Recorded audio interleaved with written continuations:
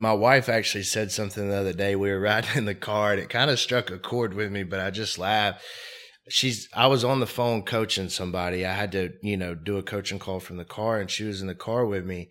We get off the phone and she goes, you're actually kind of stupid. And I was like, what? Hold up, what? She goes, you're not that smart. It's just your ability to absorb information and execute on what you hear or read. Nobody else can do it like that. I think it's true. Like, I'm not that smart, but I can hear an idea or a theory and I can turn it into action pretty quick. Dude, I can relate to that. My wife calls me stupid all the time. Yeah. So, I mean, my wife's way smarter than me. And look, I know people that are genius, but they don't turn that genius into action.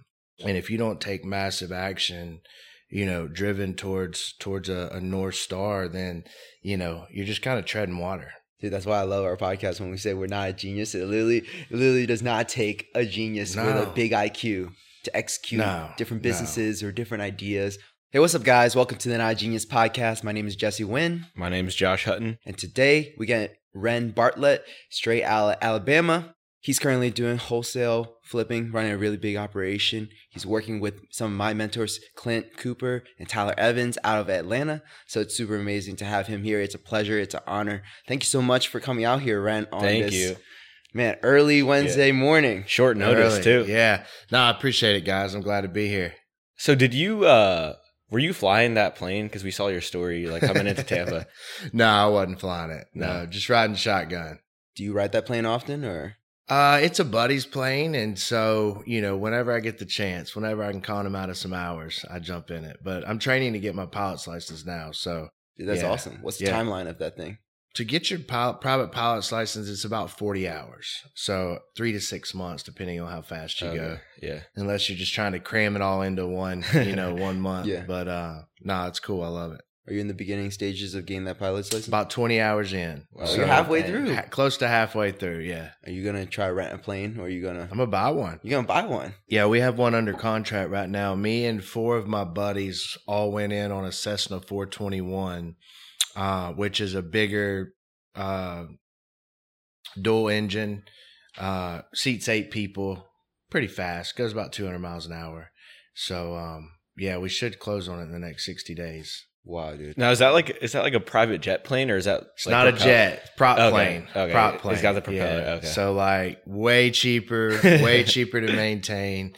I'm not Grant Cardone level yet, but we're getting there. Can you get Wi-Fi on the plane? No.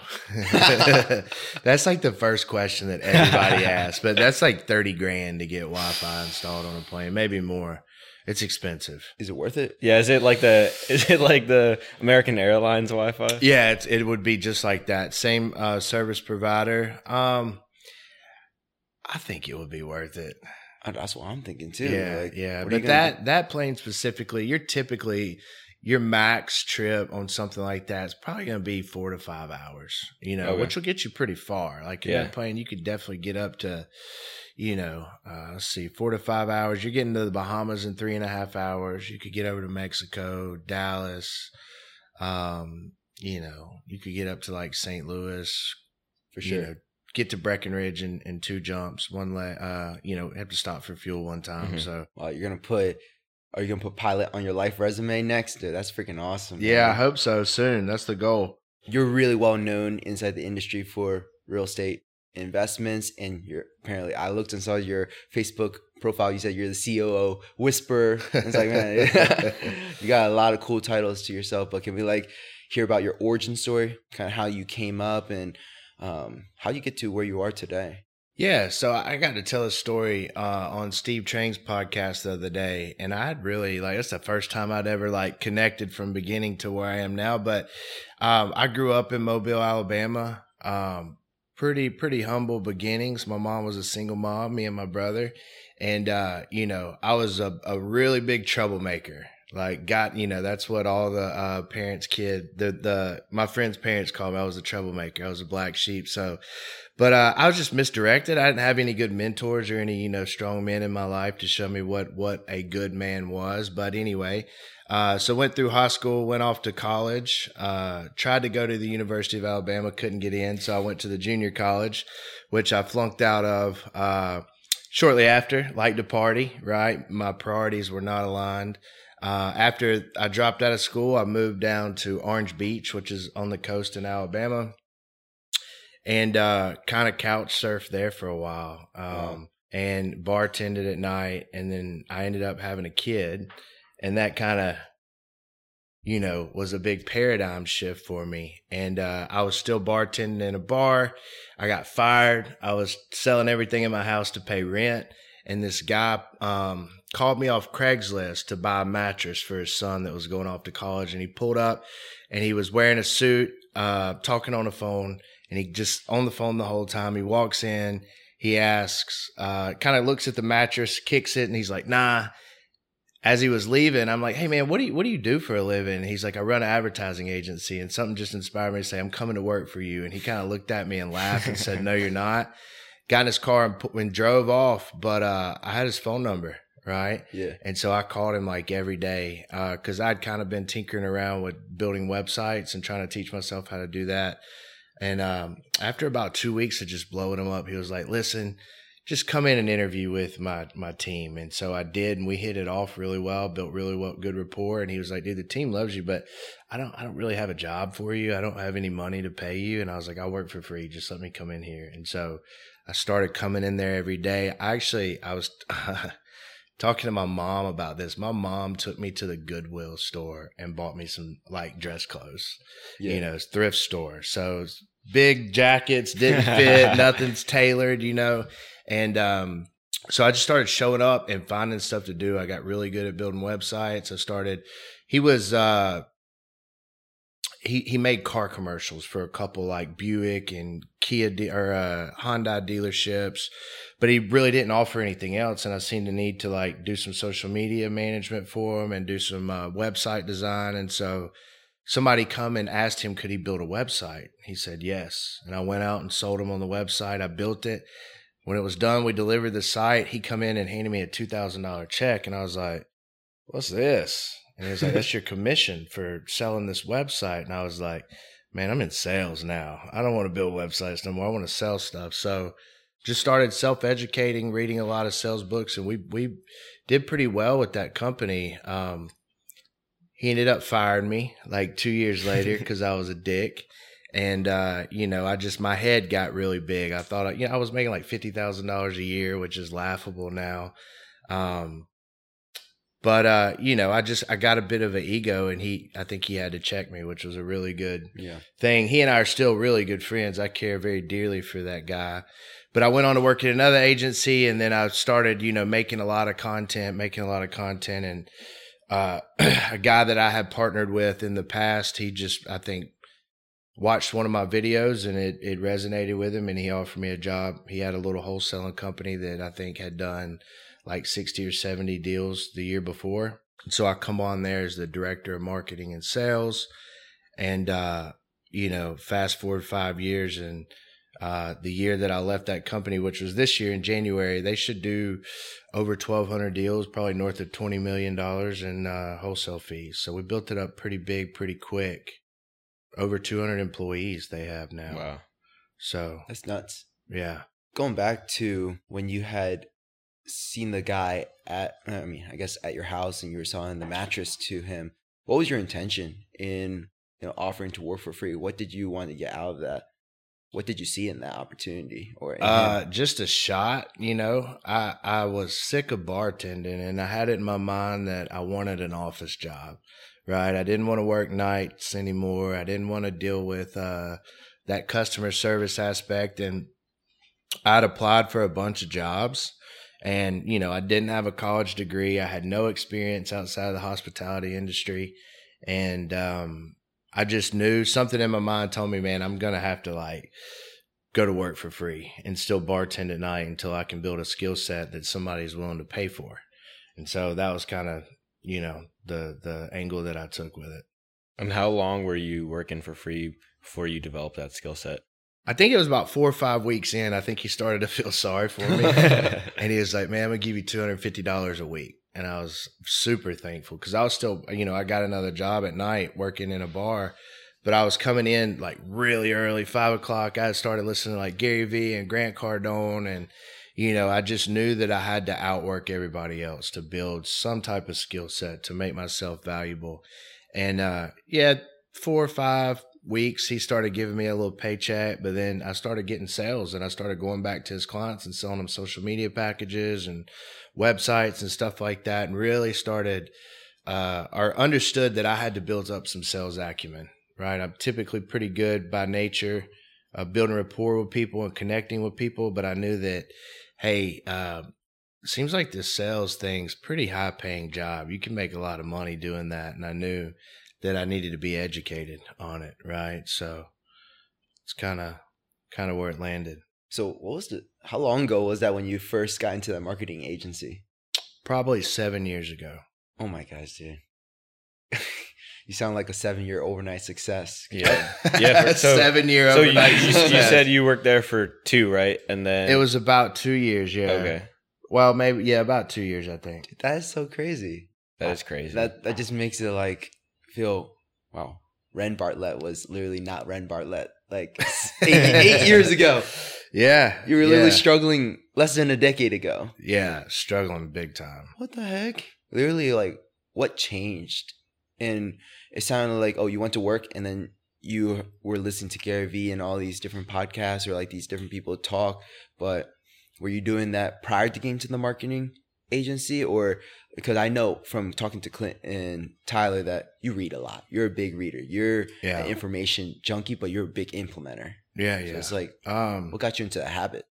I don't really know. It definitely happened. I think it just exposure, right? I stumbled across some Gary Vee videos, and everybody, you've heard it before. You're the sum of the 5 people that you hang out with the most. Well, at that time, the 5 people that I hung out with the most went out and got drunk every night, went and smoked pot every day, and I think I realized that I got some exposure, even though I wasn't able to physically hang out with them. That's one of the I tell people all the time, they're like, well, I don't have anybody like that to hang out with. And I'm like, man, you do. Go to YouTube. You don't have to physically be with someone. You can, listen and absorb podcasts like this. You can go to YouTube videos, whatever you got to do. You don't have to physically be in their presence to hang out with them and consume, their energy and what they can give you. But I just started reading. There was a book, one of the first books that I read, from cover to cover, was Grant Cardone's 10X. Somebody gave it to me, like just in passing. It was like, here, you should read this book. You're just starting out, read this book. And I think he talks there a little bit about it in there. And then I was like, really enjoyed that book. It was the first book I actually ever read. And then I was at the flea market and I asked to go to the business book section. And he showed me, like, at our flea market in Mobile, there's this huge like book section. And I walked in and there was just this thick book that said The Law of Success. Like, I don't know if you've ever seen Napoleon Hill's book, but it's like literally 1,000 pages and it's so thick that I could see it as I was walking up to it. And I was like, man. So I picked it up, and that book I think really changed my life. And it talks a lot about the power of your sphere of influence and being in masterminds and being around other people and just how to begin to think and how to change the narrative inside of your own mind, right? Which, Dr. Joe Dispenza says that, I don't know if you've ever read any of his stuff. He's got a really good book called Breaking the Habit of Being Yourself. But he says that your thoughts turn to your actions turn to your character, and over time your character becomes your personality. So you can literally change who you are by controlling your thoughts. Wow. Which is super powerful, right? If you think about it. Everybody thinks that they're born who they are. It's not true, right? You're a product of your thoughts ultimately. So what do you do on like a daily, is it like a daily thing you do to control your thoughts? Yeah, so I'm a really big fan of writing my goals every day, right? And I have this little ritual when I get in the shower in the mornings, right? Nobody wants to wake up early, really. I mean, there are those weirdos that like enjoy getting up at 4 a.m. And I think you can rewire your brain to want to do that.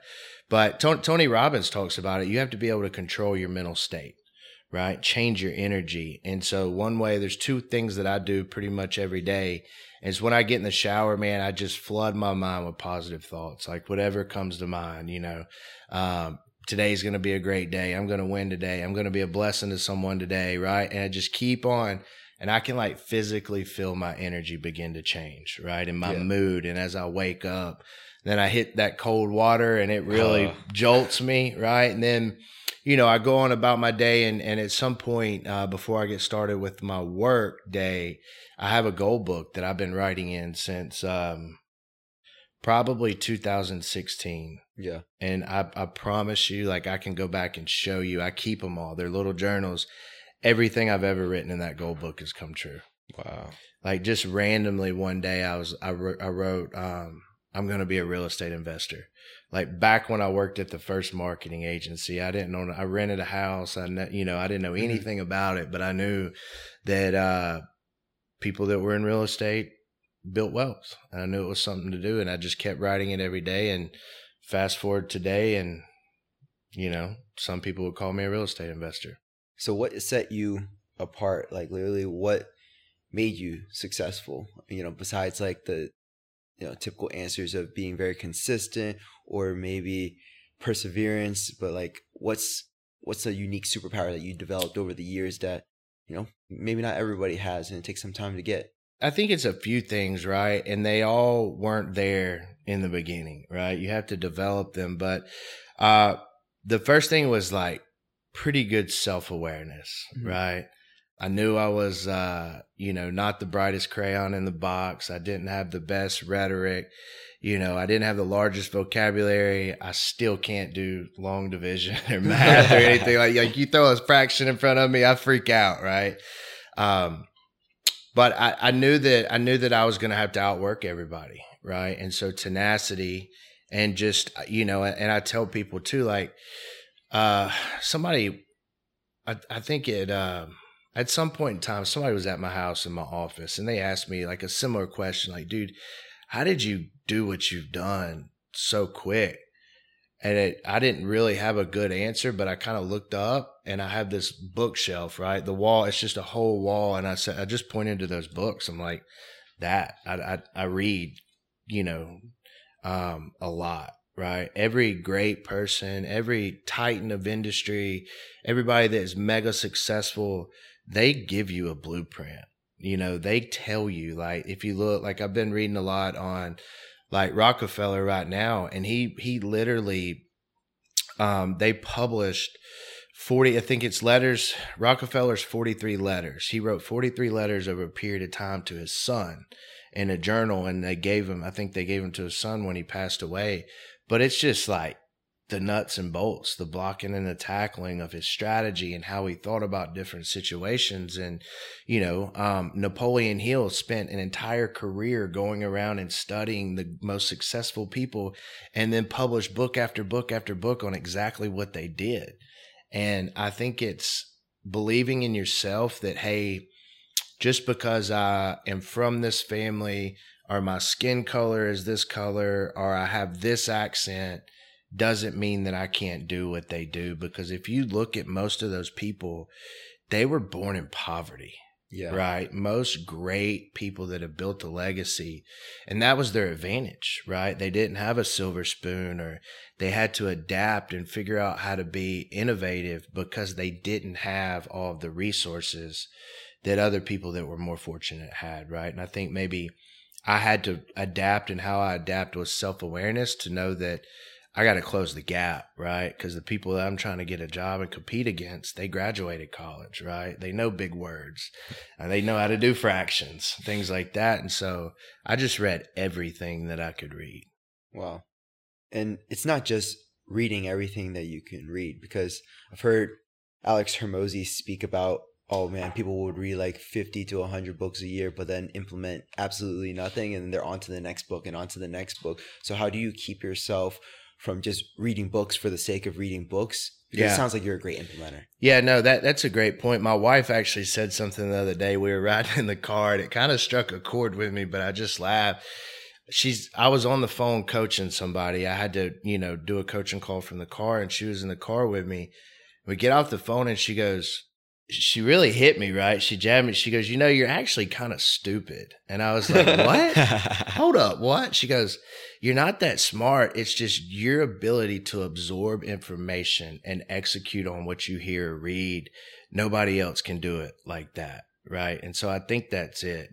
She was being, she was just kind of, joking around with me, but I think it's true. Like, I'm not that smart, but I can hear an idea or a theory and I can turn it into action pretty quick. Dude, I can relate to that. My wife calls me stupid all the time. Yeah. So, I mean, my wife's way smarter than me. And look, I know people that are genius, but they don't turn that genius into action. And if you don't take massive action, driven towards a North Star, then, you're just kind of treading water. Dude, that's why I love our podcast when we say we're not a genius. It literally does not take a genius with a big IQ to execute different businesses or different ideas. I think anybody can achieve high success, with the right level of determination, self-awareness, with the right people around them, staying positive, implementing those, different strategies. Like you said in the beginning, like those 5 people that you put into your life, you're gonna be the average of those people. And I think another thing too is as people begin to find some level of success, a lot of people grow very content, right? Mm-hmm. My grandmama used to say, if you're not ripening, you're rottening, right? And I think there's some truth to that. You're either getting better or you're getting worse. Even if you stay the same, you're getting worse because other people are getting better. And so I think there's levels to it as well. Like, I found some pretty quick success and then found that we hit a ceiling because I lacked in other areas, right? And so what got you here will not get you there. And you have to continue to learn, and you have to continue to be self-aware enough to say, hey, this, for right now in this season in my business, these are the skills that I have to build to get to the next level. I really wanted to kind of hit on you joining Padley, which is Clint Cooper, Tyler Evans' company. Now you're also the third partner. So congratulations to joining that. Yeah. I also want to know, like, from the previous business going into this new business, new venture, a little bit younger of a company, but really great organization and structure. Like, what are you going to do differently that's going to impact that organization in a positive way, that's going to kick the butt of your previous organization, or maybe, yeah, I'm not worried about kicking the butt of the previous organization. Yeah. I truly hope that they thrive and prosper. There's a lot of amazing people that work there.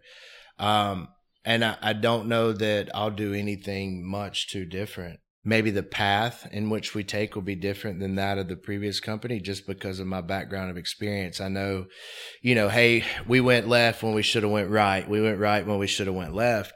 But, where Clint and Tyler and Padley are, they're in a very similar position to where when I came on to my previous company back in 2017, right? Small team, working on structure, working on core values, working on the disciplines that it takes to be successful, and working on developing leaders within the organization. That is one of the primary drivers of success, is when you can begin to develop leaders, right? You don't just want doers. You got to have people, smart people that are driven and aligned with your core values and your mission. And you got to have trust, and you got to give them a goal and get out of their way, right? And that's what we're working on now at Padley, is figuring out how to develop leaders, right? And figuring out what our unique abilities are, each as 3 owners, and then just getting after it, right? Mm-hmm.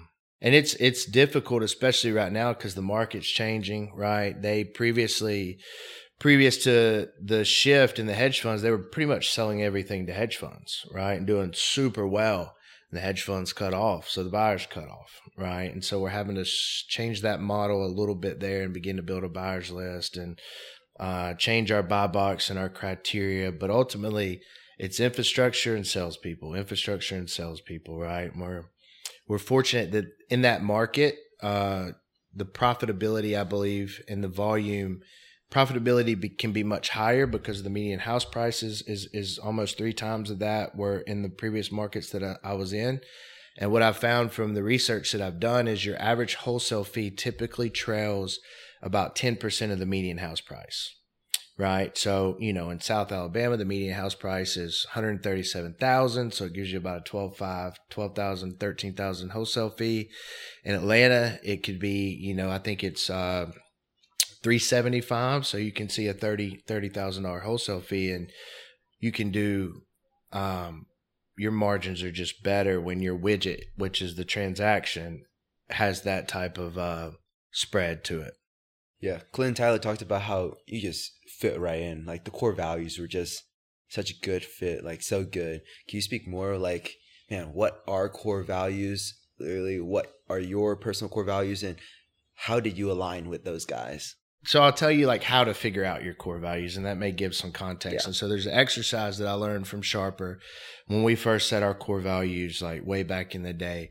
But what they have you do is write down 3 people that you really admire, and then 5 characteristics about those people, right? That you admire about them. Mm-hmm. And then you take and say, where in these are the duplicates? If I said, Tyler, one thing that I admire about Tyler is he's very disciplined.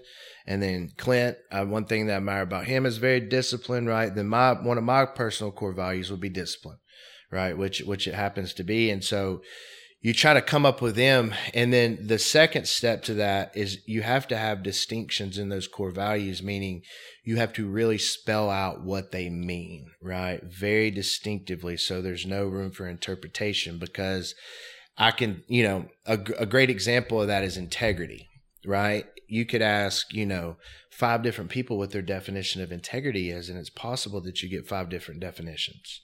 Right. And so you want it to be very distinctive and very clear as to what it is. I was mentoring Tyler and Clint, and they found out I was leaving my previous company, and they were like, man, we think it'd be a good fit. We know that you have the ability to grow our company. We'd like to make you an offer. And I just felt like it felt right. I felt like they were both great human beings. And I felt like that we shared a lot of values. So then we came together and built out our core values together, right, as an executive team. And I think there was complete alignment, right? But partnerships are hard. They're hard, right? Especially when there's 3. 2's hard. You add in a third one, it becomes even more intense. But I think the good news is the partnership that we've started. I think we have very clear expectations of each other in the roles. And I think that while most people wouldn't see this as a good thing, but we've begun our partnership in one of the toughest markets that anyone that hasn't been in real estate in the past 10 years has ever seen, right? And so it will test us early and often. And when we come out the other side, we're going to be prepared and positioned to just launch, right? We're going to be dialed in, and it's easy to be a peacetime general, right? Nobody wants to be a wartime general, right? It shows you who your real warriors are when you're a wartime general. For sure. Yeah, that's awesome. So going back a little, you said that you develop skills to get to one level, and then you need to develop new skills to get to the next level. So what skills would you say you're developing currently, and what level are you trying to get to?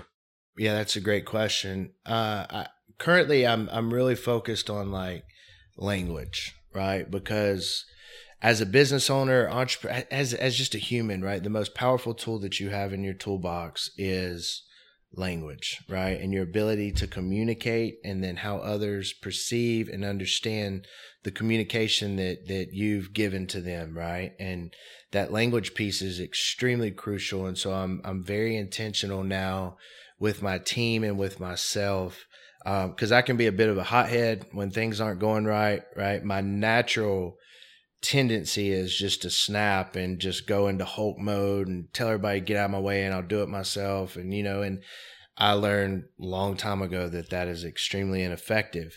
And so I'm just really working on my management style, my language, and continuing to develop as a leader, right?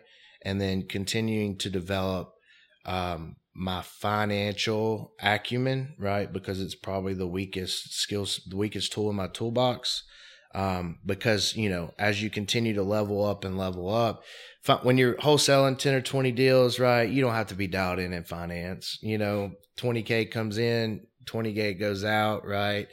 But as you begin to level up and you start to look to do different deals and syndicate apartment complexes and restructure debt on portfolios and things like that, you got to have a level of sophistication and a level of financial acumen to play the game at a different level, right? You go from playing checkers to playing chess, if that makes sense.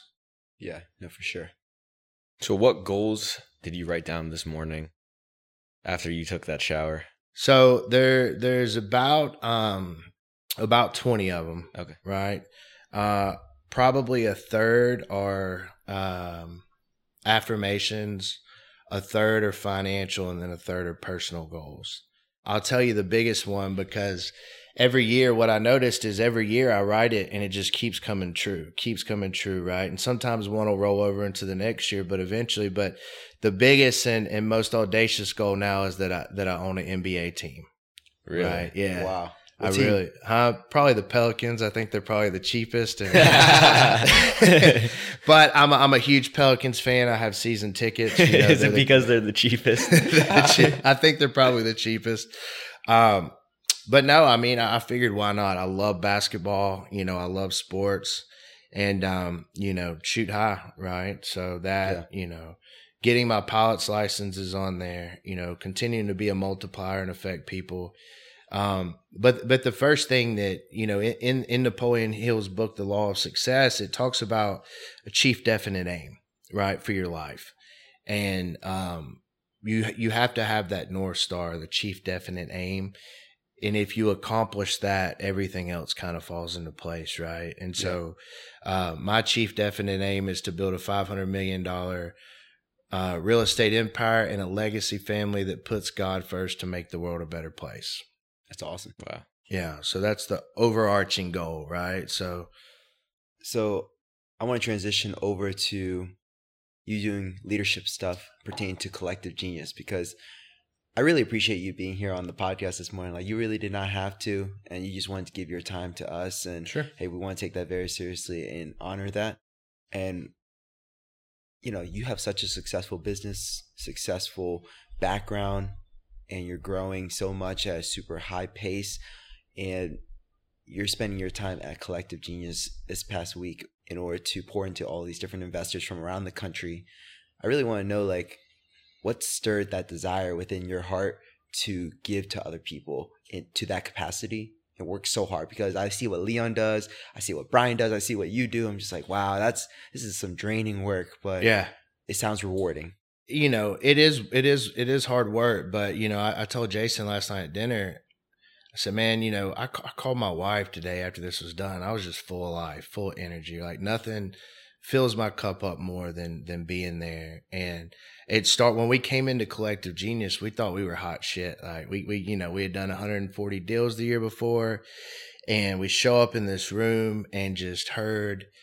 And it wasn't so much the deal flow, right? And like the money that people were making, but it was the quality of human beings that were there that really set perspective and almost made me kind of feel like, wow, I got a lot of room to grow as a man.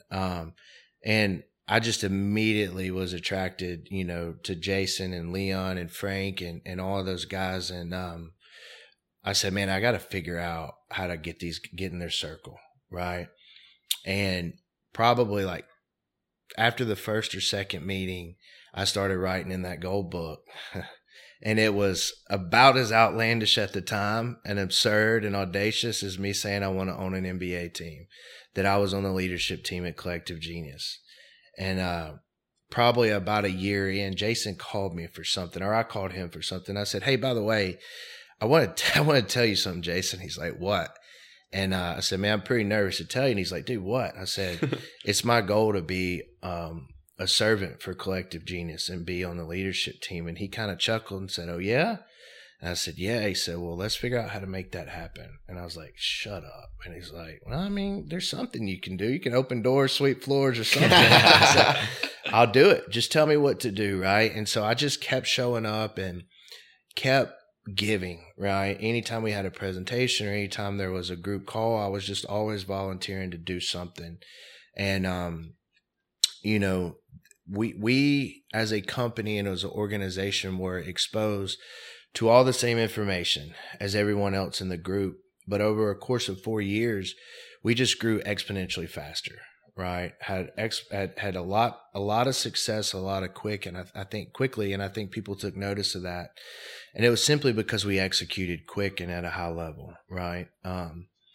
And you know, when you grow from $1 million to 10 million, and you're coming back and you're sharing and giving like the things that you're doing, you know, people take notice. And you know, I just kept asking, hey, when can I help? When can I help? When can I help? And finally the opportunity presented itself. And like, you know, just like going back to the story with, the first advertising agency, you know, I offered to do it for free. You know, I was just like, give me something. Right. And I know that if I connect myself with those guys, I'm going to be a better human being by osmosis because they're such great individuals. What's the impact that you want to make within Collective Genius? I get a lot of fulfillment from helping people. Mm-hmm.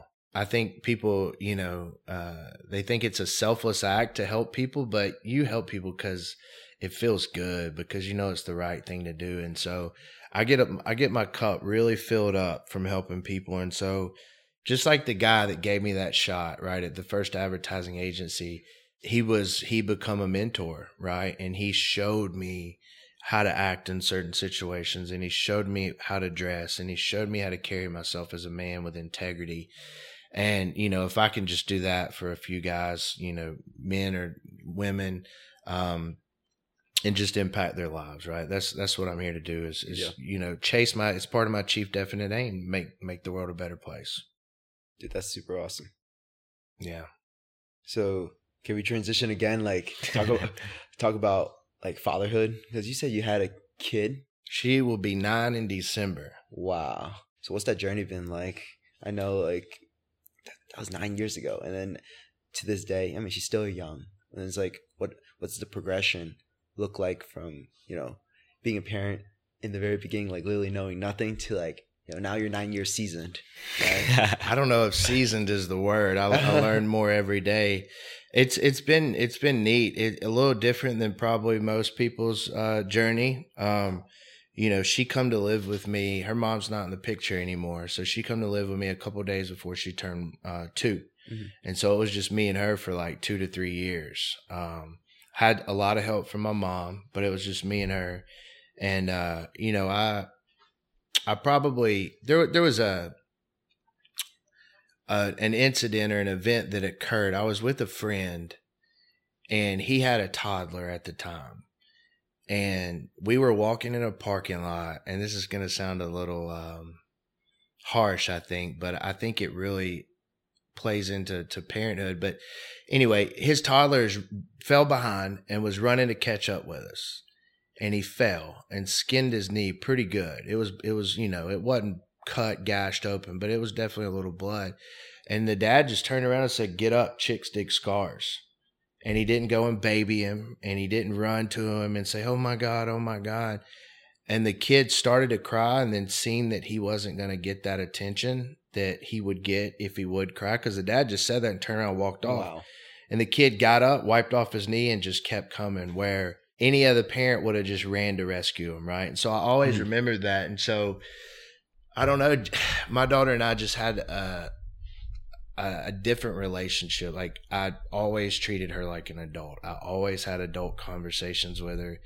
Anytime she's around me, you know, we just have real conversations, right? And couple that with the fact that all she does, you know, anytime we're in the vehicle, or I'm constantly on the phone talking business, working deals. Mm-hmm. And so that's all she hears. So she is super mature for her age. Like, she busts my balls constantly. Like, I'll say something, I'll give you an example. Like, I was talking trash to my wife. I was like, "Yeah, I dominated them on the basketball court this morning." She's like, "Dad, No, you didn't. No, you're old and fat and slow. You did not dominate anybody, you know.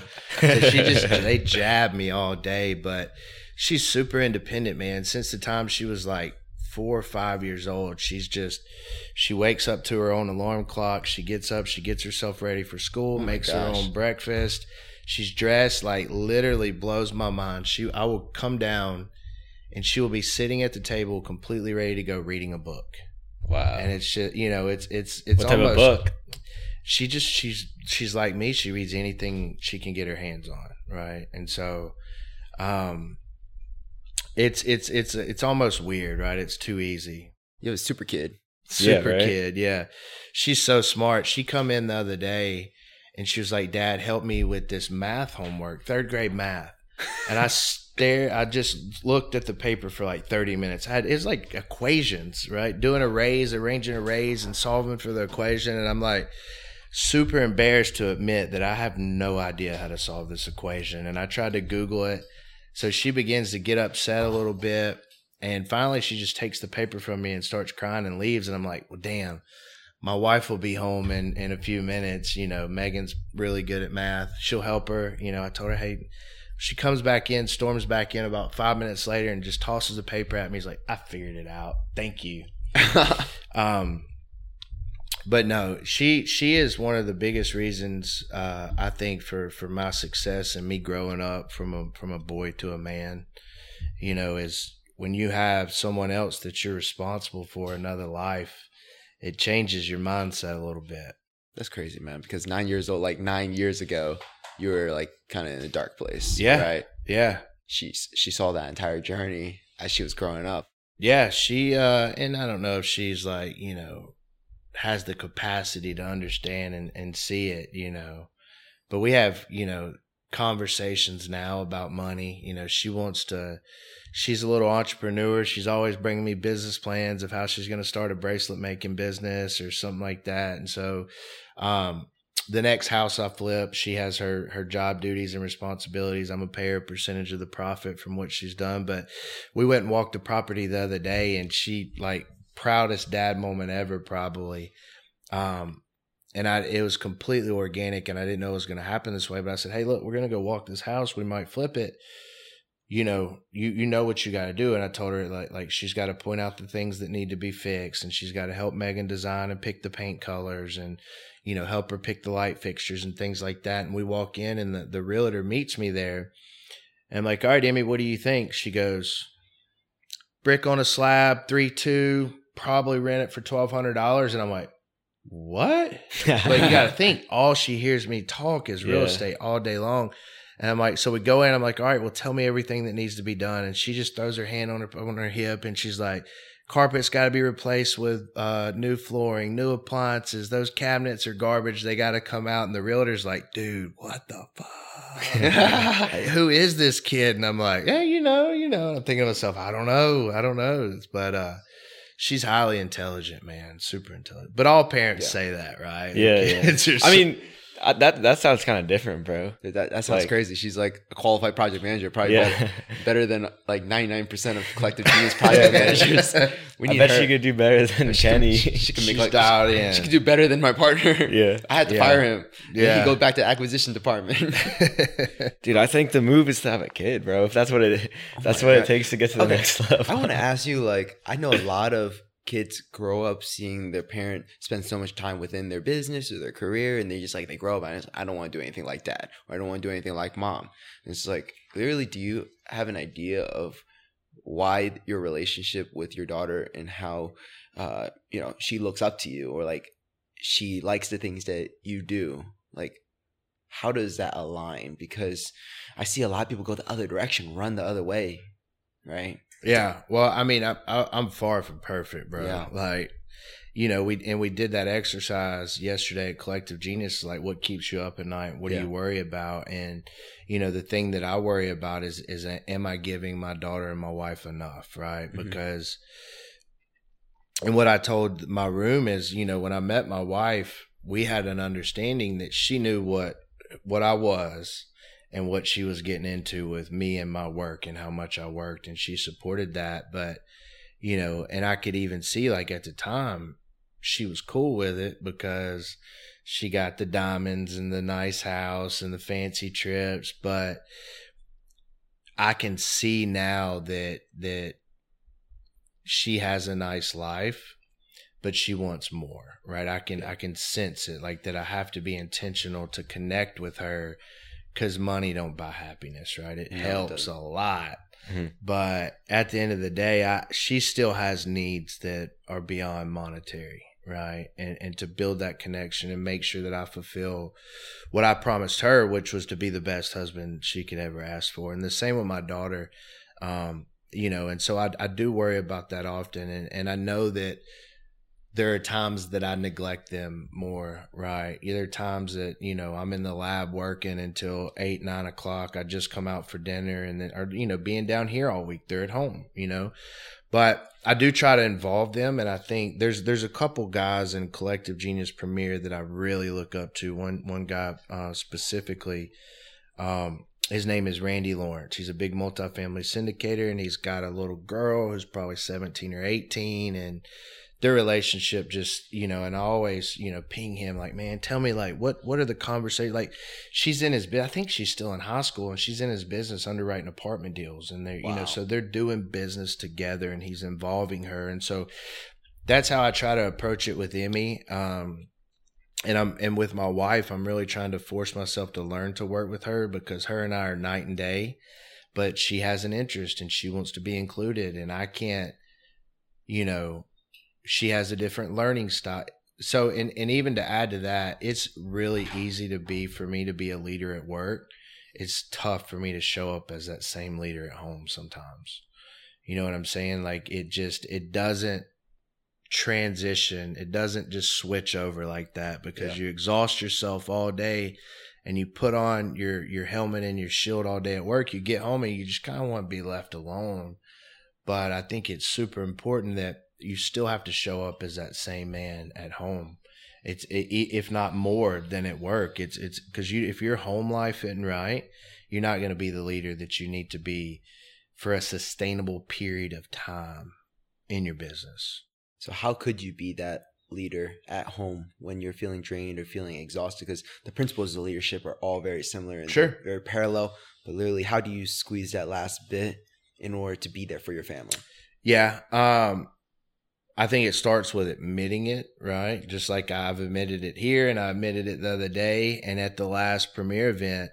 And what I try to do is systematize it, right? I hope my wife don't listen to this podcast. But I worked it in. I have my assistant help me with a lot of it, right? So, I worked it out where we have fresh flowers delivered every Friday and a card. And I set KPIs for my home life, right? a date night a week, right? Making sure I tell my wife she's beautiful and I love her, several times a week, and just things like that. Like trying to understand, what does she need to feel loved and to feel appreciated? And then to systematize that, as bad as that sounds, but you got to do what works for you, right? I'm really good at creating KPIs, and I'm typically pretty good at hitting them. And if that's what I have to do, it makes sense. Why not? Right. That's awesome. I think you should have KPIs for your health, for your finances. I mean, even, I have a business coach, and he asked me, what my 10-year goal was, and to the dollar, like, how much money are you going to have in 10 years and what are you going to do with it? And I didn't have an answer for him. And so we worked it out, and it come down, and I figured out exactly to how much money I have to be putting back a week. Right. But if what would have happened had we not had that conversation is I would get 5-10 years down the road, and maybe I had it, maybe I wouldn't, but am I willing to risk not having it when I could just put some checkpoints in place to make sure that I'm, instilling the disciplines today to reap the result that I want down the road. So how early in your career did you start investing in coaching, and how has that changed or helped your journey? It's so I think the first kind of coaching we invested in was getting in Collective Genius, because I don't think you have to pay a coach to coach you to be coached, right? I was having a conversation with Leon yesterday. I'm like, bro, have you ever watched Ted Lasso? Have you guys ever watched that show? It's on Apple TV. It's a phenomenal show. He's a coach and he gets thrown in a really awkward situation, but there's so many leadership principles that are in that TV series. And, you know, it's perspective. Like, that show coached me on a few different principles, right? So I didn't have to go out and pay a coach, even though I am a coach, right? I'm with it. I didn't have to go pay somebody to extract principles and be coached, right? Even if you're like a player on a sports team and a coach is coaching someone else and working with them specifically, why can't you watch and absorb and implement what that person is doing? And so going back to when did we first start? Well, we started kind of with Collective Genius, and we got coached up by those people and tried to soak in all of that knowledge. But I think our first paid coach was Gary Harper. He came in and integrated EOS for us, which really helped move the needle. And then after that, we switched over to another paid coach, which was Howard Shore. He's a phenomenal guy, scaling up coach, wrote the book, Your Business is a Leaky Bucket. You should definitely read that book. And then shortly after that, I got my coach now. I believe in it, right? And the funny thing, and I tell people now, they're like, well, what do you and your coach work on? The coach's coach. And I'm like, it's kind of weird, actually. Like, I tell him things and he asks me questions and then I have to go figure it out, right? So our relationship it's not blocking and tackling. It's very introspective and it's very like thought provoking. And he tells me the answer to nothing, you know, which kind of drives me crazy, but it's teaching me and helping me control my thoughts and craft my thoughts, which then can craft my language, which ultimately get the desired outcome that I'm seeking, if that makes sense. Yeah, that's one of the big things that I've learned. Like, I was part of the Maui Mastermind with Brandon Turner like last year, and then this year that was like a really big honor as well to be part of that group. But one of the big things that a lot of people got out of those sessions, it was not the presentations. It was more so being in the hot seats, like hot seat as in like 6 people, like similar to our exercise that we did yesterday. Yeah. It's like, oh, what keeps you up at night? Well, we would just pound people for like 15 minutes straight. And imagine just like not being able to receive any advice and just being led into a trail of different directions until you find the right direction. That is like, that's what we need to harp down more on. It's like, that's when I figured out, man, I don't know if I really like real estate. I kind of just like the leadership aspect, and I really love empowering other people within an organization. I was like, oh my gosh, I'm at a real estate conference and I don't like real estate. Oh boy. I was like, I mean, real estate's cool. I mean, I don't hate it. It's just, I could do other businesses in my entire life and I can apply the same principles and I can find the same fulfillment, the same joy in doing those things as well. But right now I got to stay laser focused on real estate. Yeah. So real estate's just the product, right? Business is business. A lot of the principles are applicable across different spaces and ecosystems, but you know the fundamentals are pretty similar, right? The house is just the product you're selling. You're really, especially if you're a wholesaler, you're running a sales and marketing company. Your product is real estate, right? And so if you move into any other company that's direct to consumer sales or B2B sales, it's the same principles, right? Can be ran off the same management operating structures. Your procedures and your processes may vary, but it's still sales. It's still marketing, right? To generate revenue. Yeah, for sure. I go back to what Clint and Tyler told me this past Friday when we were like talking about the different sales trainers around the country. I'm like, oh, I think this person is like one of the top salespeople in the entire country. And then Clint comes in and is just like, dude, have you heard Rhen? Rhen is the best. And it's like, I don't know about that. No, because he's just like the way that your mind works and like breaking down different people's sales process is like, oh, that guy's way too focused on price. It's like he's not dialing down enough on pain. And a lot of people, I don't know, like we're running like these direct mail campaigns, and Josh would tell me this guy wants this price. Are we being deceiving by not offering it? I'm like, that guy's not motivated enough, because I'm like taking it literally from your and Clint's book. And it's just like, we got to go for motivation. It's like, I don't know. So how, like, what would What's your like number one way? Like, do you have a one-liner that you always ask people to find their motivation? No. No. What you have to realize, like deep down in anything in life with any person, right? When it comes to money, the paper aspect, the money, the physical, the tangible thing, it's worthless, right? Yeah. It really is. All it is it's a tool, it's a vehicle to help achieve a goal, right? And so if a seller says, I need $100,000 for this house, you have to understand what their true motivators are and what they're going to do with that money specifically. And a lot of times, you know, they don't know what they actually need, right? It's just a gut feeling. They haven't thought it all the way through. They haven't ran the math. They haven't, you know, itemized out exactly. It's just in their mind, there's this price, and they think if they get this price, it will accomplish this goal. Sometimes it will. Sometimes it'll more than accomplish it. And sometimes it won't even halfway accomplish it, right? And so you have to peel back the layers of the onion and understand what their true problems are, how it's impacting their life. And then if that problem was removed, what would be the desired end state, right? What does their life look like once they've accomplished this goal? You know, and so there really isn't, I mean, there's one-liners for every part in the sales process that I could give you, but it's super dynamic, right? And people relate to different things different ways, and you got to kind of understand where they are, right? It's like coaching, for example. If you coach a NBA player completely different than you coach a AU 8-year-old player, right? Completely different.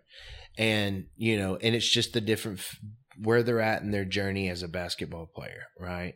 What is their basketball IQ? And so it's similar to, you know, bringing that back to working with, you know, anybody that's buying a product or service.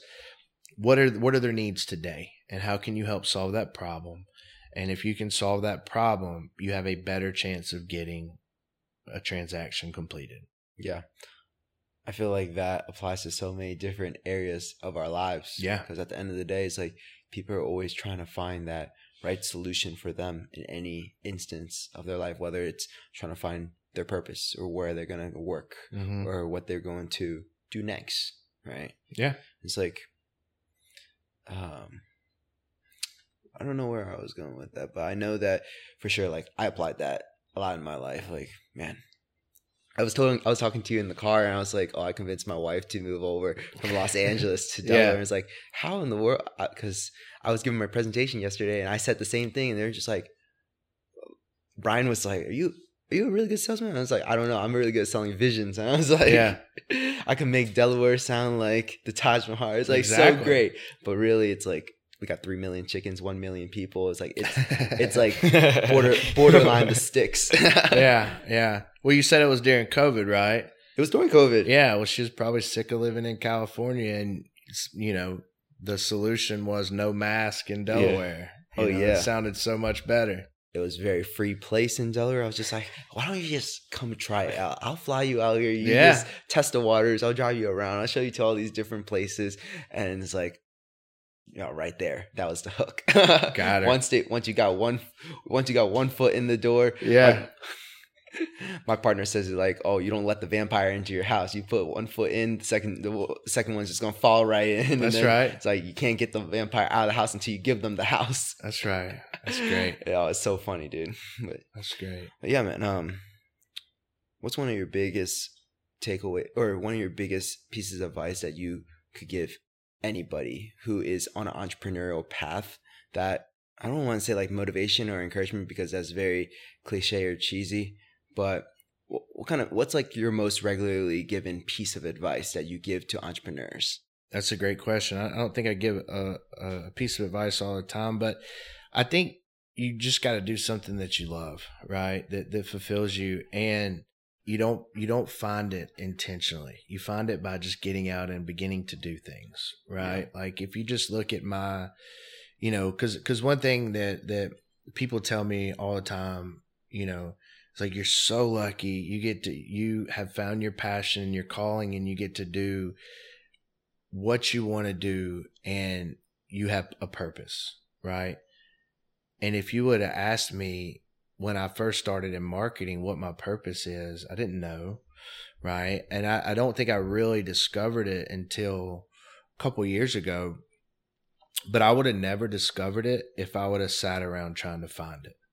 Yeah. Right. And so the biggest piece of advice, especially for somebody early on, is just get busy, right? Get busy and stay aware and be consciously looking for that Rudy moment. And when I say that Rudy moment, have you guys ever seen the movie Rudy? Yeah. So at the end of the movie, he gets up on a stool and he's given just this speech, right? He's just giving it to him.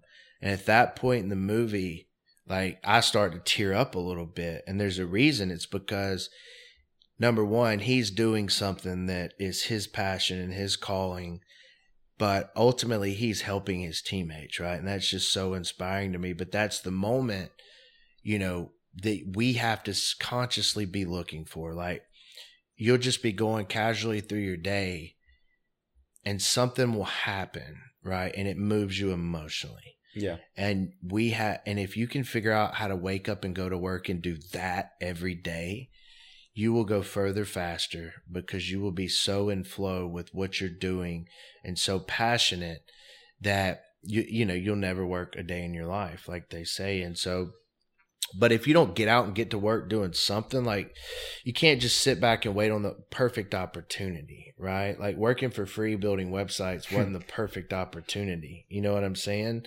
But it allowed me, I got busy and it allowed me to begin working, which opened up another door, right? And I was the best and I did the best that I could. It opened up a door, which opened up a door, which opened up a door.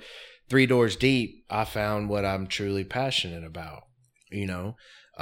But that would have never happened if I just was looking for the perfect job and the perfect opportunity. Like, you know, if you get caught slipping, opportunity will pass you by. Best advice I can give is get busy and stay aware. Yeah, that's so good, Awesome, bro. yeah.